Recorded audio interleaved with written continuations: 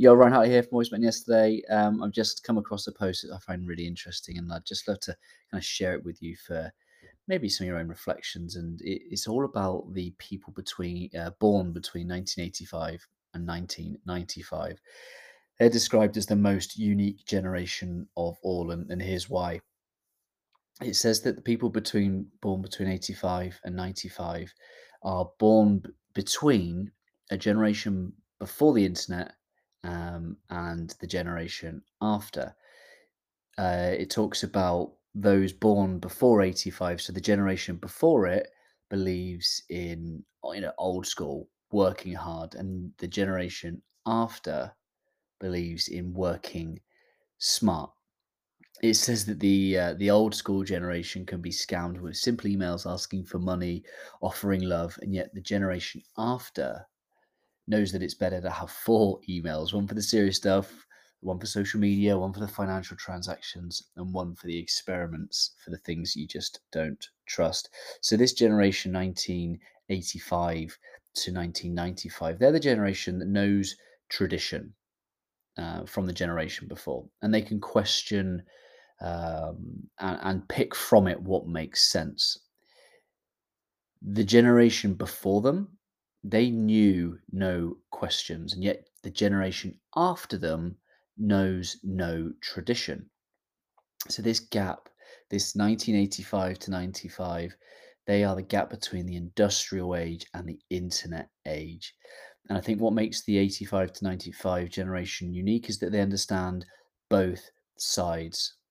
They are the generation that are going to have an empathy for the old school work hard, respect and tradition mentality, combined with the new, young, modern, innovative, work smart way that the world is. So I want you to kind of reflect on this in three ways, really. One is, if you are from a generation pre 1985, and I say this with love, um, it's all about empathy. And something I'm familiar with, reverse mentoring. If you come from a generation pre 1985, you're listening to this and you want to be as heart centered a leader as you possibly can, well, consider reverse mentoring. Consider getting the next generation, the current generation, in and have coffee with them. Have as many conversations. Try and have as much empathy and understanding and perspective for the world that they have and are growing up in.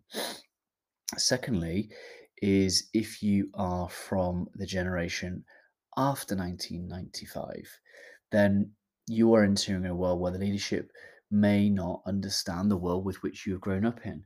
Yes, you do have skills and gifts and talents, and yes, you will want to feel significant in your role. Seek a mentor, seek to understand the traditions of business and the organization that you've joined. And lastly, if you are born in this gap generation, this unique generation, 1985 to 1995, and maybe there are some things that really resonate with you from this post that I'm reading out.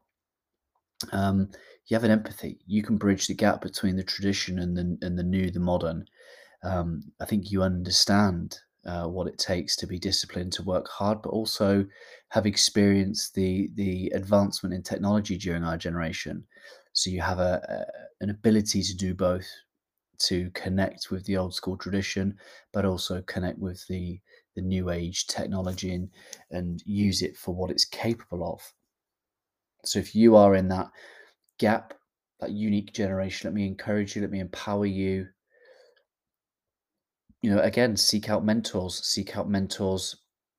from both sides of the generation, because the more empathy you can have for people's situations, the more you're going to be able to lead to their need, and the more influential you will become. So I'd love to know what this has inspired and resonated within you. What it all comes down to really isn't justifying generational differences, but instead being the gap between them, seeking to understand what it's like in someone else's shoes, and seeing how we can collaborate, connect, use each other's skills, gifts, and talents to full effect. Gone are the days of the leadership where we look at the young and blame.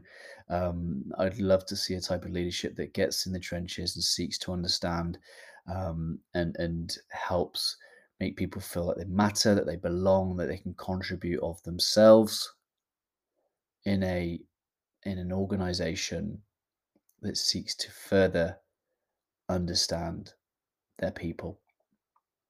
I hope this helps. Have a great rest of your day, and I'll speak to you again soon. Always love.